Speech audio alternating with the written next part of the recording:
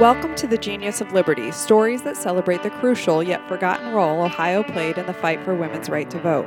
I'm Hillary Copsey, your host. This series is named after the Genius of Liberty, one of the first U.S. periodicals published by a woman. Elizabeth A. Aldrich covered national women's rights conventions and advocated equal access to education, equal pay for equal work, and voting rights for women. She also had ties to the Mercantile Library. Catherine Durack writes and voices Genius of Liberty stories, and Chris Messick records and produces the series. Today's story is The Genius of Liberty, about one of the first feminist newspapers in the U.S., published by Elizabeth A. Aldrich of Cincinnati, Ohio.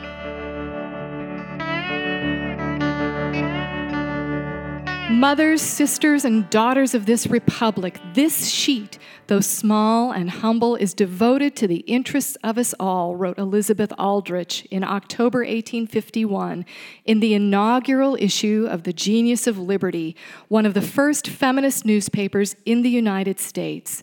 Like consciousness-raising groups of 1960s feminism, Aldrich sought to raise her readers' awareness of their circumstances and of the possibilities for change. How is it possible that in such a nation women aim no higher than the kitchen, the parlor, or the factory?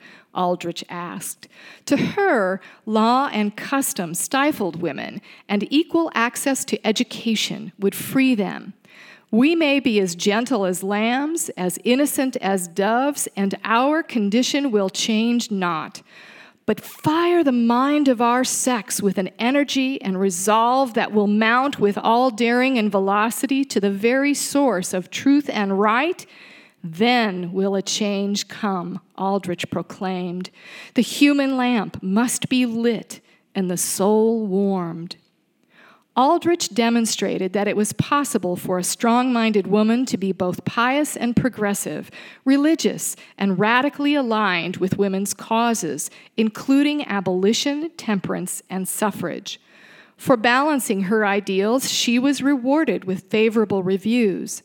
There is a going to extremes about women's rights and all sort of flabbergast and nonsense, the editor of Philadelphia's Banner of the Union opined.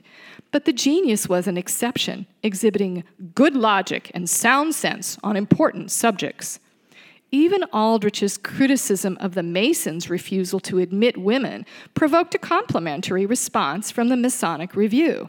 Sister A wields a ready and vigorous pen, the editor remarked. Her aims are high, and she pushes her way towards the goal with a zeal that never tires and with an unfaltering faith that we hope may fully realize all its cherished desires. Valuing civil debate as a means for discovering truth, the pages of The Genius welcomed contributions from all who were sincere in their intentions. Aldrich published the opinion of T.S. Grimke, who felt that women did not belong on the platform or going to the ballot box. And she published the words of Mrs. Elizabeth Oakes Smith, who argued that it is not possible that entire justice can be done our sex when all the aspects of our social relations are discussed and adjusted entirely by one half of our humanity to the exclusion of the opinions of the other half most nearly interested in the question.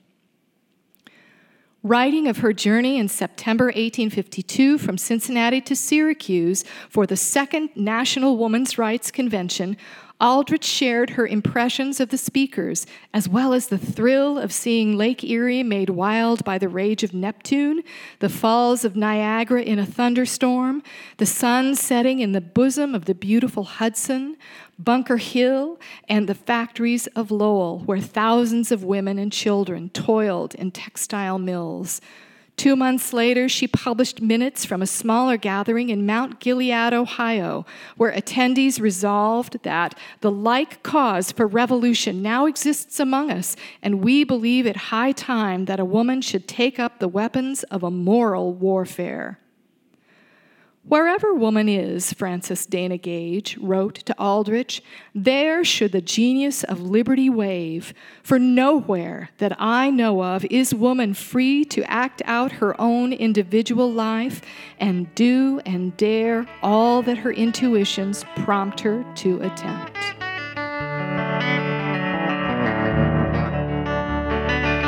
Thank you for listening to The Genius of Liberty. You can subscribe to The Genius of Liberty through Apple Podcasts and find all of our episodes at soundcloud.com/thegeniusofliberty. Our theme music is Battle Hymn of the Republic Medley by Marissa Anderson, originally recorded live on WFMU and used with permission. Genius of Liberty stories come to you from Cincinnati's Mercantile Library. You belong here.